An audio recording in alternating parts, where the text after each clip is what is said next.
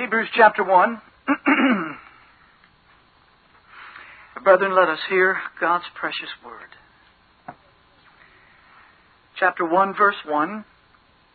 God, who at sundry times and in diverse manners spake in time past unto the fathers by the prophets, hath in these last days spoken unto us by His Son, whom He hath appointed heir of all things, by whom also He made the worlds, who being the brightness of His glory and the express image of His person, and upholding all things by the word of His power, when He had by Himself purged our sins, sat down on the right hand of the Majesty on high, being made so much better than the angels, as He hath by inheritance obtained a more excellent name than they. Amen. May the Lord bless the reading of His Word to us this evening. Well, up until a few weeks ago, we had been studying through the doctrine of God's sovereign grace. And I was sick for a couple of weeks, and then we followed that with a couple of Wednesdays where we looked at the issue of baptism as we had a baptism service. And then we looked at the qualifications of a deacon as we have appointed our first deacon in a few years here.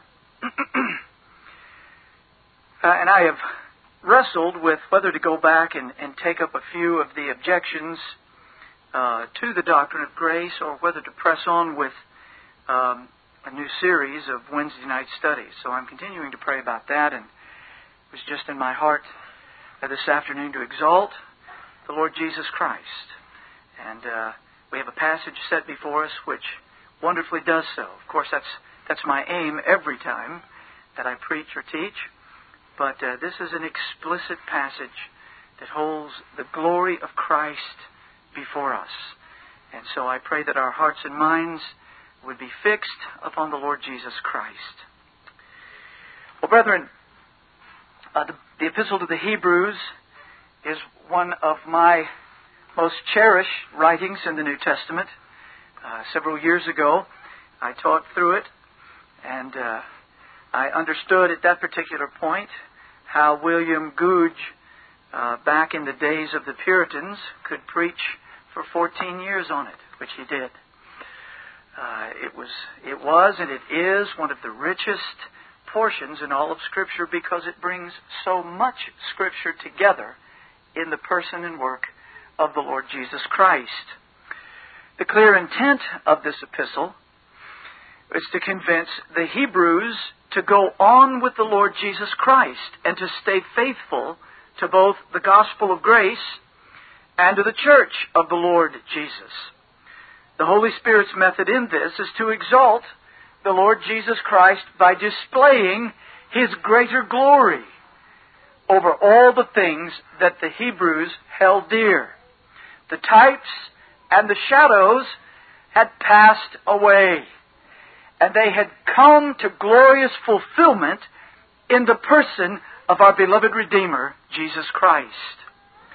So, we want to consider just very briefly the wonder of the Lord Jesus Christ and His greater glory in these first 4 verses. And we want to do it under these 3 heads, God willing. First, the prophecies concerning the Son. Secondly, the fulfillment by the Son. And then the holy description of the Son. So the title of our message this evening is The Greater Glory of the Son. The Greater Glory of the Son. So let's look at verse 1, and let's consider the prophecies concerning the Son. The Holy Spirit inspired the apostle to write in verse 1, God, who at sundry times and in diverse manners spake in time past unto the fathers by the prophets. One of the great glories And the mercy of our God is that He reveals Himself. We have a God who speaks. And our God has come according to His sovereign purpose throughout history and made Himself known to men, to women, to children. He is not a silent God. He is not the God of the deists who wound up the universe after creating it and threw it out there kind of like a clock, just ticking away, working away, while He's out some other place in the universe working on a new project. We have a God who is intimately involved with His creatures, and He has made Himself known. But His early way of making Himself known was through His prophets. The Spirit of Christ, Peter tells us, spoke through the prophets. And what were they ultimately speaking about?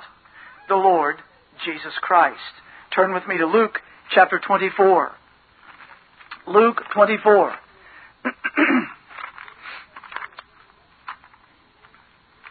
After His resurrection, the Lord Jesus Christ came to His dear disciples. He loved them, and He spoke to them. And He said in verse 44, "These are the words which I spake unto you while I was yet with you, that all things must be fulfilled which were written in the law of Moses, and in the prophets, and in the Psalms concerning me. Then opened He their understanding, that they might understand the Scriptures." Brethren, He goes on to say then, "Thus it is written, and thus it behoved Christ to suffer, to rise from the dead the third day, and that repentance and remission of sins should be preached in His name among all nations, beginning at Jerusalem." The apostles were chosen and anointed by the Lord Jesus Christ to go out and preach His gospel. But from what Scriptures did they speak? When Christ said, "It is written," as I pointed out many times, He wasn't talking about the New Testament. He wasn't talking about Luke's writing. He wasn't talking about Matthew or Mark or John. He opened their minds to the Scriptures from Genesis to Malachi, and a Bible study took place that was like none that has ever been. I would love to have been there. Same thing happened to the disciples on the road to Emmaus. He opened their understanding to the Scriptures, the Old Testament Scriptures. And then He said, "It behoved the Christ to die and to rise again." Those are not only revealed in the New Testament. In types and shadows, they came forth from the prophets. They spoke of the mighty coming one, the Lord Jesus Christ. So the Spirit of God spake at sundry times and in diverse manners in time past unto the fathers by the prophets. He spoke in symbolic language. He spoke in parables. He spoke in poetry. You read the Psalms, you have the most precious and beautiful poetry that has ever been penned. He spoke in prose. We have historical prose and other narrative prose throughout the Old Testament. He spoke in not only narratives, but in very plain language sometimes. Other times it was veiled, dark sayings. But all of it was about Christ in some way or another.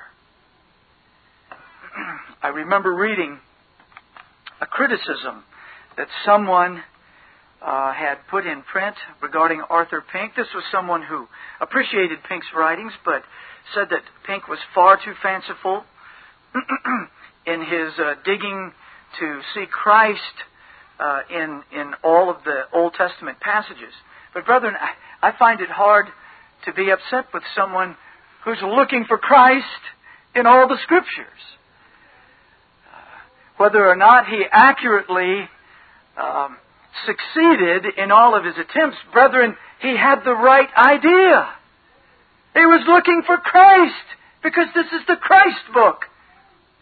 And even though we do not see, and I use that term guardedly, But even though we do not see Christ, so to speak, until the Gospels are written, He's all through the writings of the prophets. Jesus Christ Himself said this. Search the Scriptures, He said. They're about me. Moses wrote of me. Over and over He said, it is written. It is written.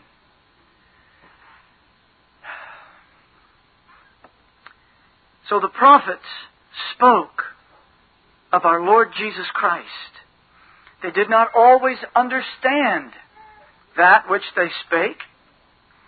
Even the angels, as Peter tells us, long to look into all of this great salvation that God has displayed for us in the Lord Jesus Christ. And that was first broadcast in the Old Testament prophets.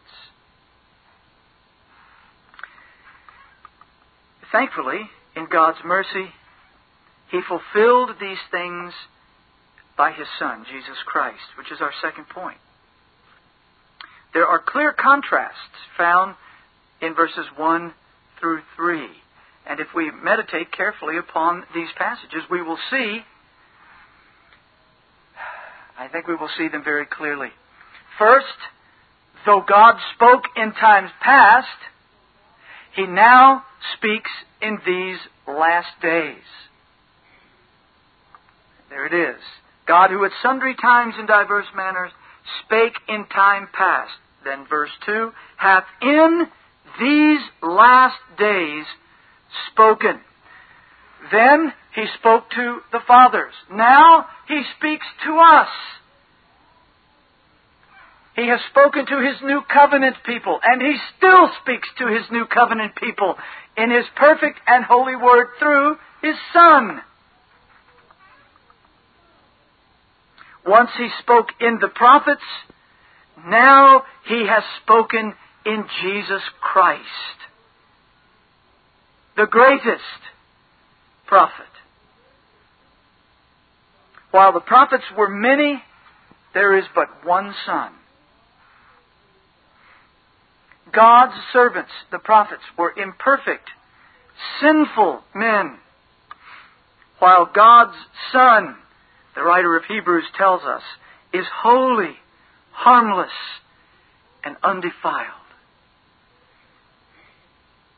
Now, this is illustrated by the prophet Isaiah, who said in the presence of God, woe is me, for I am undone.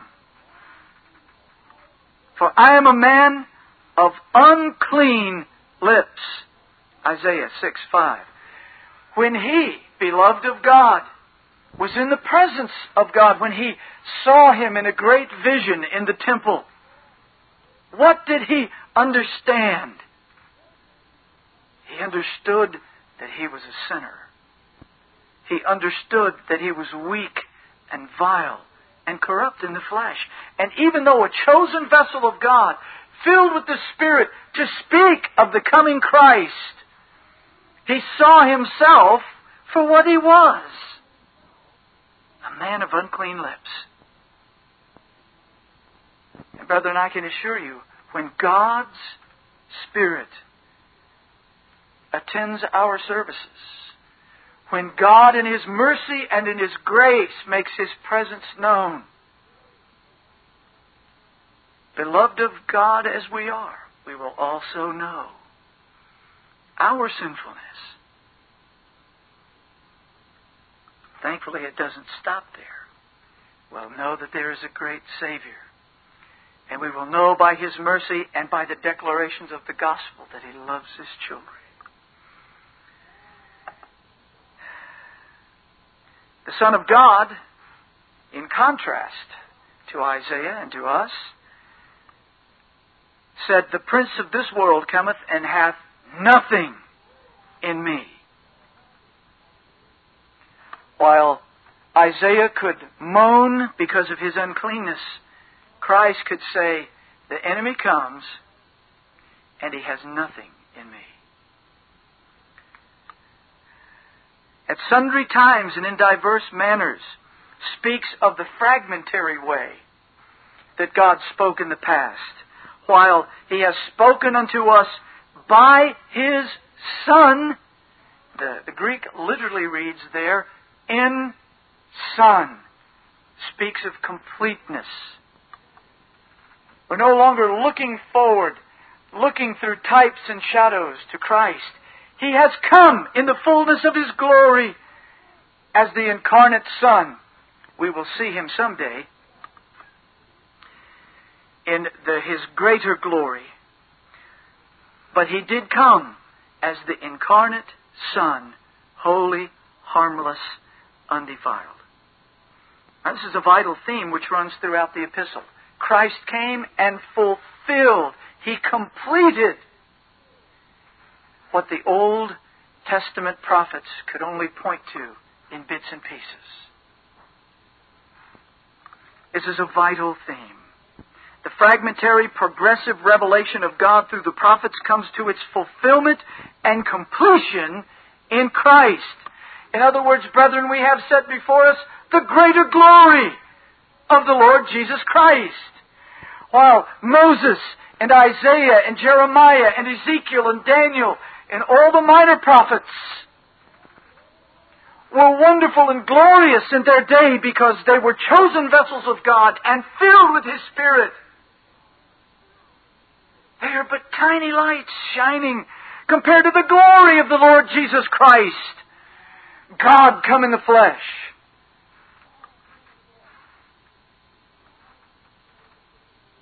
Throughout this epistle, there is a great comparison and contrast between the Old Covenant and its revelation of the law on one hand, and the New Covenant and its revelation of God's gospel on the other. Though the Old Covenant is not without grace, and though the New Covenant is not without law, the Holy Spirit reveals to us the superiority of Jesus Christ and the gospel as the fulfillment of the types and shadows contained in the law.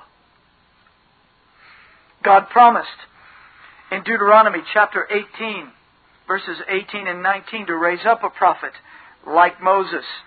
He said, I will raise them up a prophet from among their brethren like unto thee, and will put my words in his mouth, and he shall speak unto them all that I shall command him.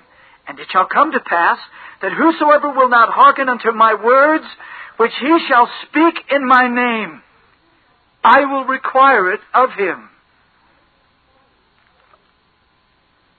Acts chapter 3, verses 20 through 23 reveal that the Lord Jesus Christ is that prophet. And that brings us to an important point. The Old Testament, in its typological sense, held before us prophets, priests, and kings. The Lord Jesus Christ fulfilled even those types. Not only is He the glorious Lamb of God, the morning and evening sacrifice, but He's the prophet, the priest, and the king. He's a prophet greater than all the prophets, a priest greater than all the priests, and a king greater than all the kings. Solomon, in his greatest glory, never compares to the Lord Jesus Christ. Jesus is that prophet. It says in Acts chapter 3, and he shall send Jesus Christ, which before was preached unto you, whom the heaven must receive unto the times of restitution of all things, which God hath spoken by the mouth of His holy prophets since the world began. Peter, taking up the same theme that we're expounding tonight. From the very beginning, God has spoken by His prophets. God in His love, God in His mercy to sinners, has spoken of the coming one. And that is fulfilled in the Lord Jesus Christ. Peter goes on to say, for Moses truly said unto the fathers, a prophet shall the Lord your God raise up unto you of your brethren, quoting the Deuteronomy 18 passage. God, the Lord your God raise up unto you of your brethren, like unto me, Him shall ye hear in all things whatsoever He shall say unto you. And it shall come to pass that every soul which will not hear that prophet shall be destroyed from among the people. Brethren, if I were to go no further in this message tonight, it's vital for me to say to you, have you heard God's prophet? Do you believe God's prophet? God spoke through the prophets in times past, but now He has spoken through the Lord Jesus Christ. Come unto me, all ye that labor and are heavy laden, and I will give you rest. Do you hear that? Have you ever heard that? Do you believe that? So that you have come unto Him for life everlasting. Brethren, there is a joy in announcing that, and there is a fear, a sober fear on my part. Because there is a solemn judgment that attends God's raising up this great prophet. Great joy to those who hear and believe His words. But God will cut off. God will condemn all those who reject His word. The greater glory of Christ. It was a terrible thing not to listen to Moses. It was a terrible thing not to hear Isaiah, Jeremiah, Ezekiel, Daniel, all of the Old Testament prophets. But brethren, you cannot hear the sweet call of Christ and reject it without knowing that you will face God as your judge if you do.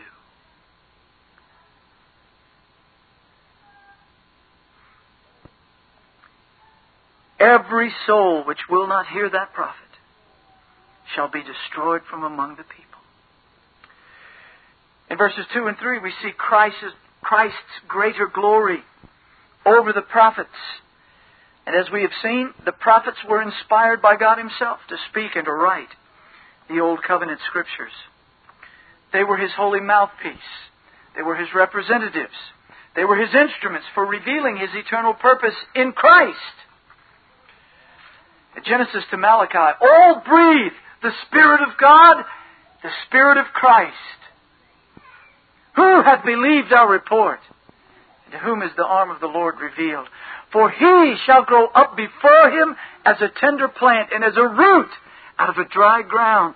Brethren, this is a glorious announcement of the coming one.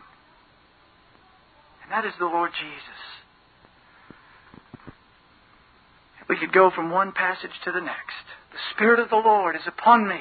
He hath anointed me to preach the gospel to the meek. Isaiah 61:1. Over and over we could dig through, sift through all those glorious prophets. And what we would find is them pointing with the finger of God's Holy Spirit to the coming Christ, announced by John the Baptist and finally declared by Christ Himself. Christ sitting at a lonely well, and an immoral woman coming out to get water. He asks her to draw a little water for Him. They begin to talk. He reveals her sins to her. And she says, well, we've heard that Messiah is coming. And she said, and He said unto her, the one to whom you speak is He. I am He. Jesus Christ is the fulfillment of all that the Old Testament Scriptures pointed to. And He is the greater revelation of God. Well, then we want to take up finally the holy description of the Son. The prophets spoke of Him. Christ, in His mercy, fulfilled all of those glorious prophecies. And then the Holy Spirit sets before us this greater glory of the greatest prophet. Our holy description of the Son involves 7 things. In verses 2, 3, and 4, 7 things are declared about the Lord Jesus that set Him far above the prophets of old. If we were to take the time, we would see that in every one of these things, if we take all 7 of them together, we see that Christ is not only greater in His glory as a prophet, but in the themes that will be unfolded through the rest of the epistle, He's greater as a priest, He's greater as a king. His mediatorship is set forth in the very things spoken before us here. And those themes are raised throughout this glorious epistle. Jesus Christ is the heir of all things. He's the Creator. He is the brightness of God's glory. He is the image of God's person. He is the sustainer of all things, the Redeemer and the Lord who rules from the Father's right hand. The prophets were God's faithful servants and inspired by the Spirit to reveal God's holy purpose. Nevertheless, by virtue of these 7 things, the Lord Jesus Christ far surpasses them in revealing God and His eternal saving purpose. Jesus is not only the greatest prophet of God, He is the very subject of Scripture, as we have already seen. And all of God's eternal purpose and the revelation of His glorious person are wrapped up and revealed in the person and work of Jesus Christ. First, He's the heir of all things. It tells us whom He hath appointed, God the Father hath appointed heir of all things. As the Son of God, Jesus, receives all the Father's possessions. He is the heir. Christ's heirship speaks of His lordship. Because He possesses all things and rules over all things, then this heir is Lord of all. He is the heir of the universe. Matthew chapter 28, verse 18. After His glorious resurrection, the Lord Jesus Christ says, all power is given unto me in heaven and in earth. All power, all authority. Brethren, when we consider the immenseness of the universe and how small our little planet is in our little galaxy compared to the rest, and that on this little dot, the third stone from the sun, even smaller specks of dust, human beings standing there talking with one another, one of them stands before the rest and says, all things, all authority, it's given to me.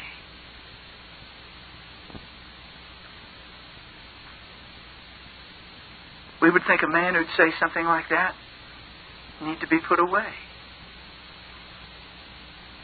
But the Lord Jesus Christ obeyed His Father's will perfectly. He was born of a virgin, made under the law.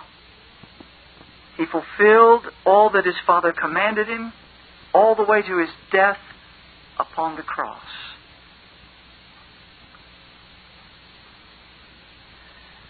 On the third day, His Father raised Him again. And brethren, in fulfillment to what His Father commanded Him, His Father gave Him all authority. Not only the heir of the universe, He's the heir of the nations. Psalm 2, verse 6. Yet have I set my King upon my holy hill of Zion. I will declare the decree. The Lord hath said unto me, Thou art my Son. This day have I begotten thee.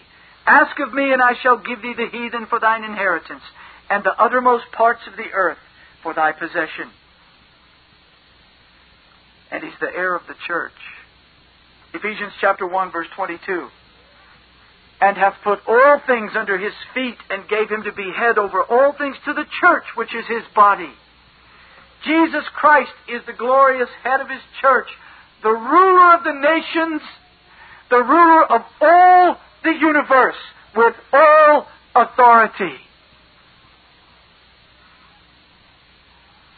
No prophet of the Old Testament could claim that. God's Holy Son can, does, and manifests His glory in it. Secondly, He's the Creator.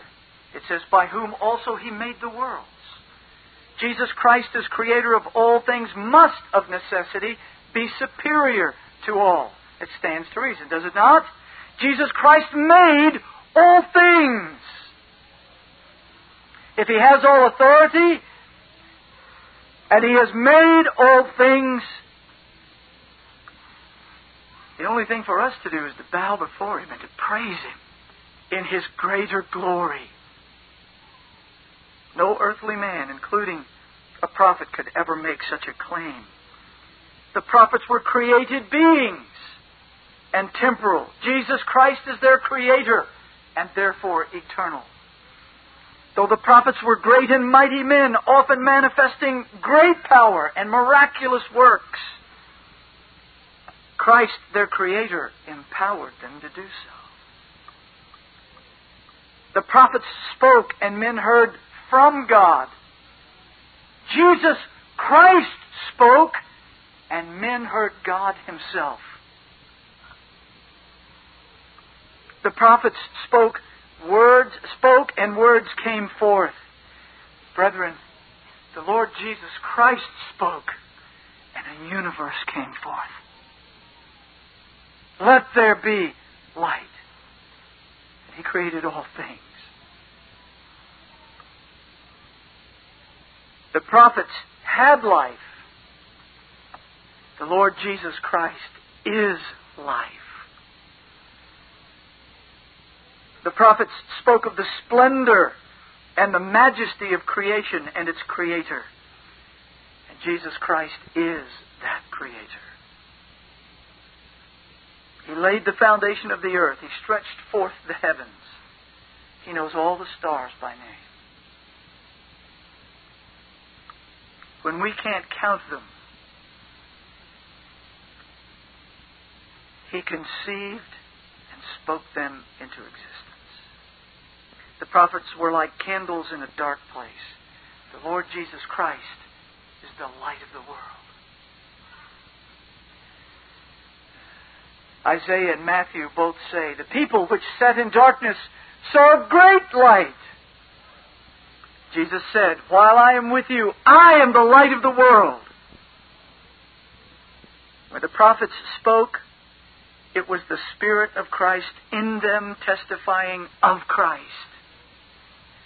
It gave hope to those who heard them, assurance to us as Christ fulfilled what they said. God is faithful. God has a purpose. The seed which will crush the serpent's head has come, and He has established the kingdom in its glorious but growing and incomplete form, and the day will come when Jesus Christ will bring it to its full consummation, and we will see Him in all His glory. He's the Creator. And in Him we see the greater glory of the Son in comparison to the prophets of old.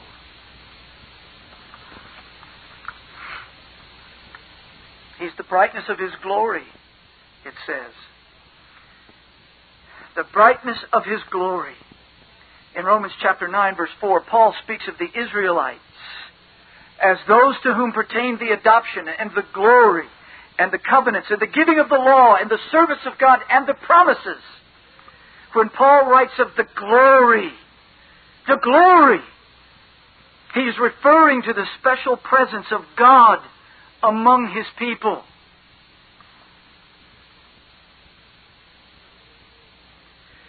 Though the word glory has several meanings, Paul means the blaze of light and splendor, which is the essential expression of the holy majesty of God. It is the radiant, outshining of God's perfections. The visible sign of God among His people. The Jews called it the Shekinah glory. When they had cleansed the tabernacle, anointed the prophets, anointed everything, and cleansed it, God's glory came down upon the tabernacle, and it was so great the priest could not minister. The same thing happened with the temple. God's glory came down upon it with such might that the people could not stand, the priests could not stand it. They couldn't minister. God led His people by a pillar of cloud in the day, but a pillar of fire at night. They knew that their God was the devouring fire on the top of Mount Sinai.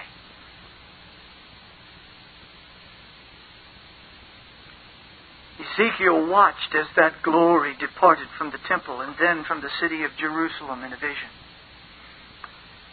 But the Shekinah of God returned to Israel in the person of Jesus Christ. John speaks this at the beginning of his gospel. He said, "And we beheld His glory." The glory is of the only begotten of the Father. When, as it's so wonderfully said in the hymn, veiled in flesh, the Godhead see.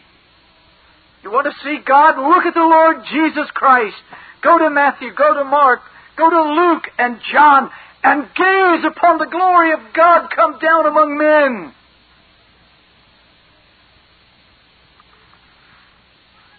The Word was made flesh and dwelt among us.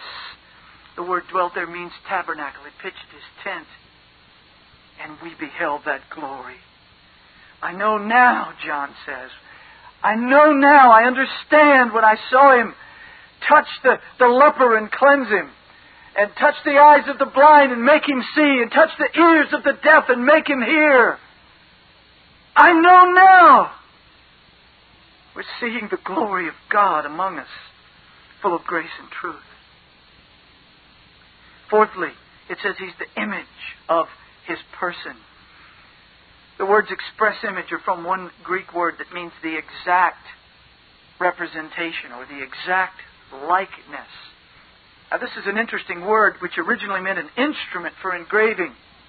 Then it later meant a mark stamped on that instrument. It would make a mark on something. Therefore, it came to be used of a mark stamped on a thing. It was used of the impressions on coins. What we're being told here by the Holy Ghost is that when we gaze upon Christ in the Scriptures, that we see what God is really like. Do you want to know God? Do you want to know God? Gaze upon the Lord Jesus Christ. He is the exact likeness of God. It's not talking about a picture in the sense of a statue, or certainly not a movie.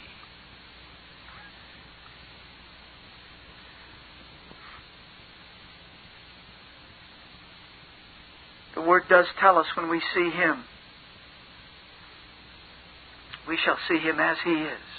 Until that day, we must look upon Him with the eye of faith, as He is set forth in the Word of God. But brethren, here is where we see our God. God is Spirit. We would not recognize Spirit even if we saw it. We can't relate to Spirit. We don't know what it looks like, feels like, sounds like. But we can understand men.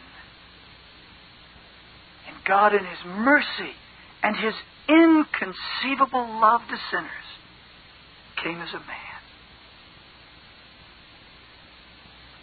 So that when we look upon Him, it isn't that we think, oh, there's another man sitting on a great throne in heaven as such. This is not what it means by the representation of God. It means Look at how He speaks. Look at how He acts. Look at how He deals with men. This is our God. Fifthly, He's the sustainer. It says, upholding all things by the word of His power.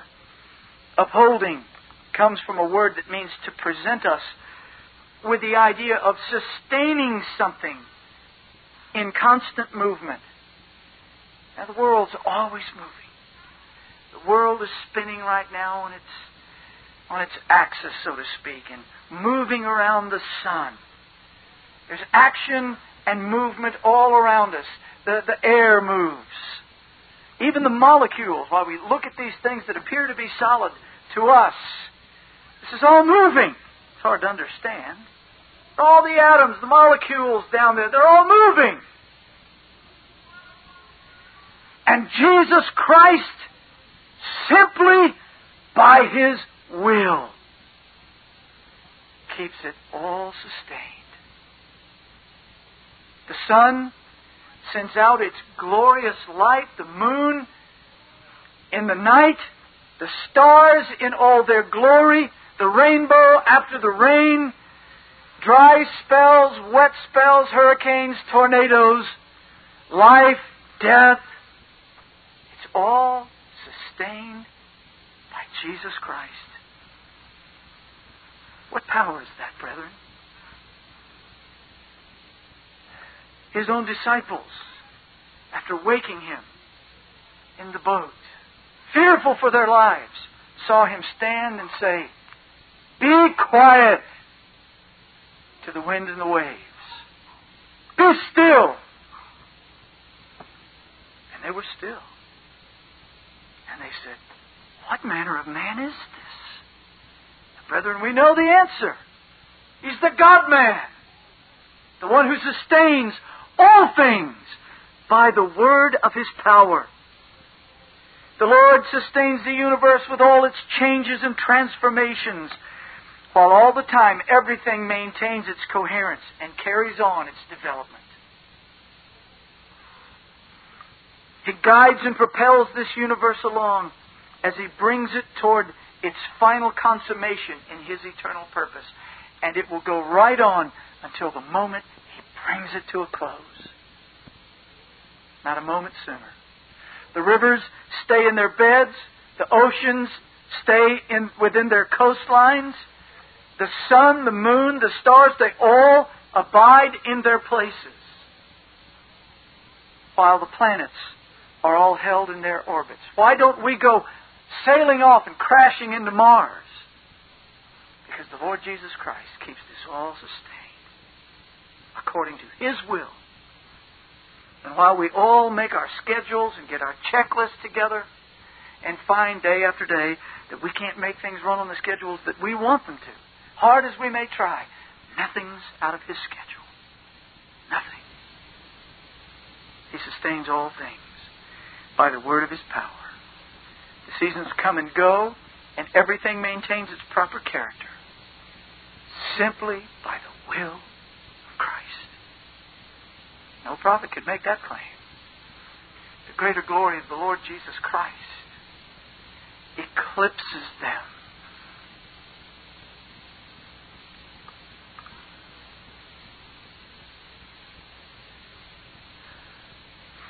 Sixthly, He's the Redeemer. And brethren, may God in His mercy grip our hearts to think upon this one passage. If we were to forget everything else said here this evening, may God help us that we never do. But right here, when He had by Himself purged our sins, the prophets of God could stand before men and reprove them and rebuke them in their sins. They could tell them to hear their God and flee to their God for the pardon of their sins. But Jesus Christ finished the sins of His people upon the cross of Calvary. The Holy Spirit emphasizes the work of Christ here in a way that I trust arrests our attention. There is no other Redeemer. There is no other Savior. There is no other hope for sinners but Jesus Christ.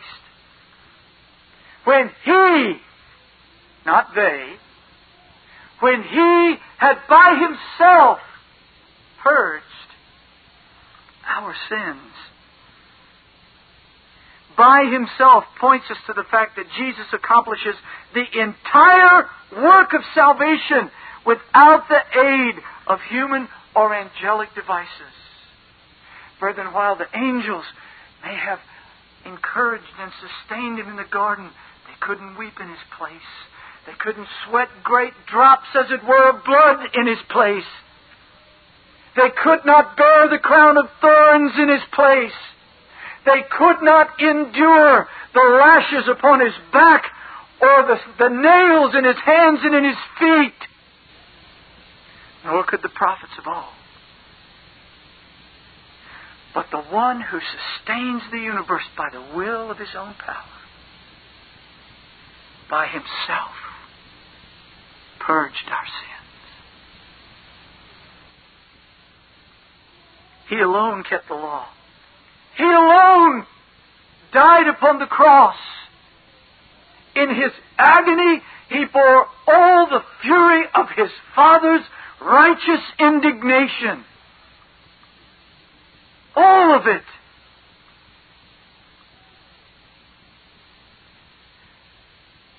He alone was raised again. The prophets of old will stand with all the rest of us in the resurrection. But Jesus Christ, 3 days after His crucifixion, was raised again into life. The greater glory of Christ shines forth in His redemptive work. All the prophets could do is say, one is coming. Jesus Christ, in His person and by His work, proved, I am He. The greatest prophet. That is why, if you will not hear His words, you will be destroyed. Oh, come to the Word, to the Lord Jesus Christ. He was not only raised again, but He alone ascended up into glory to be seated at the right hand of the Father. The word purged here denotes the removal of sin. And it points to the filthy character of sin. Sin stains, sin defiles, sin corrupts, sin contaminates, sin pollutes. We must not only be forgiven, we must be cleansed. Brethren, the blood of Jesus Christ cleanses us from all unrighteousness.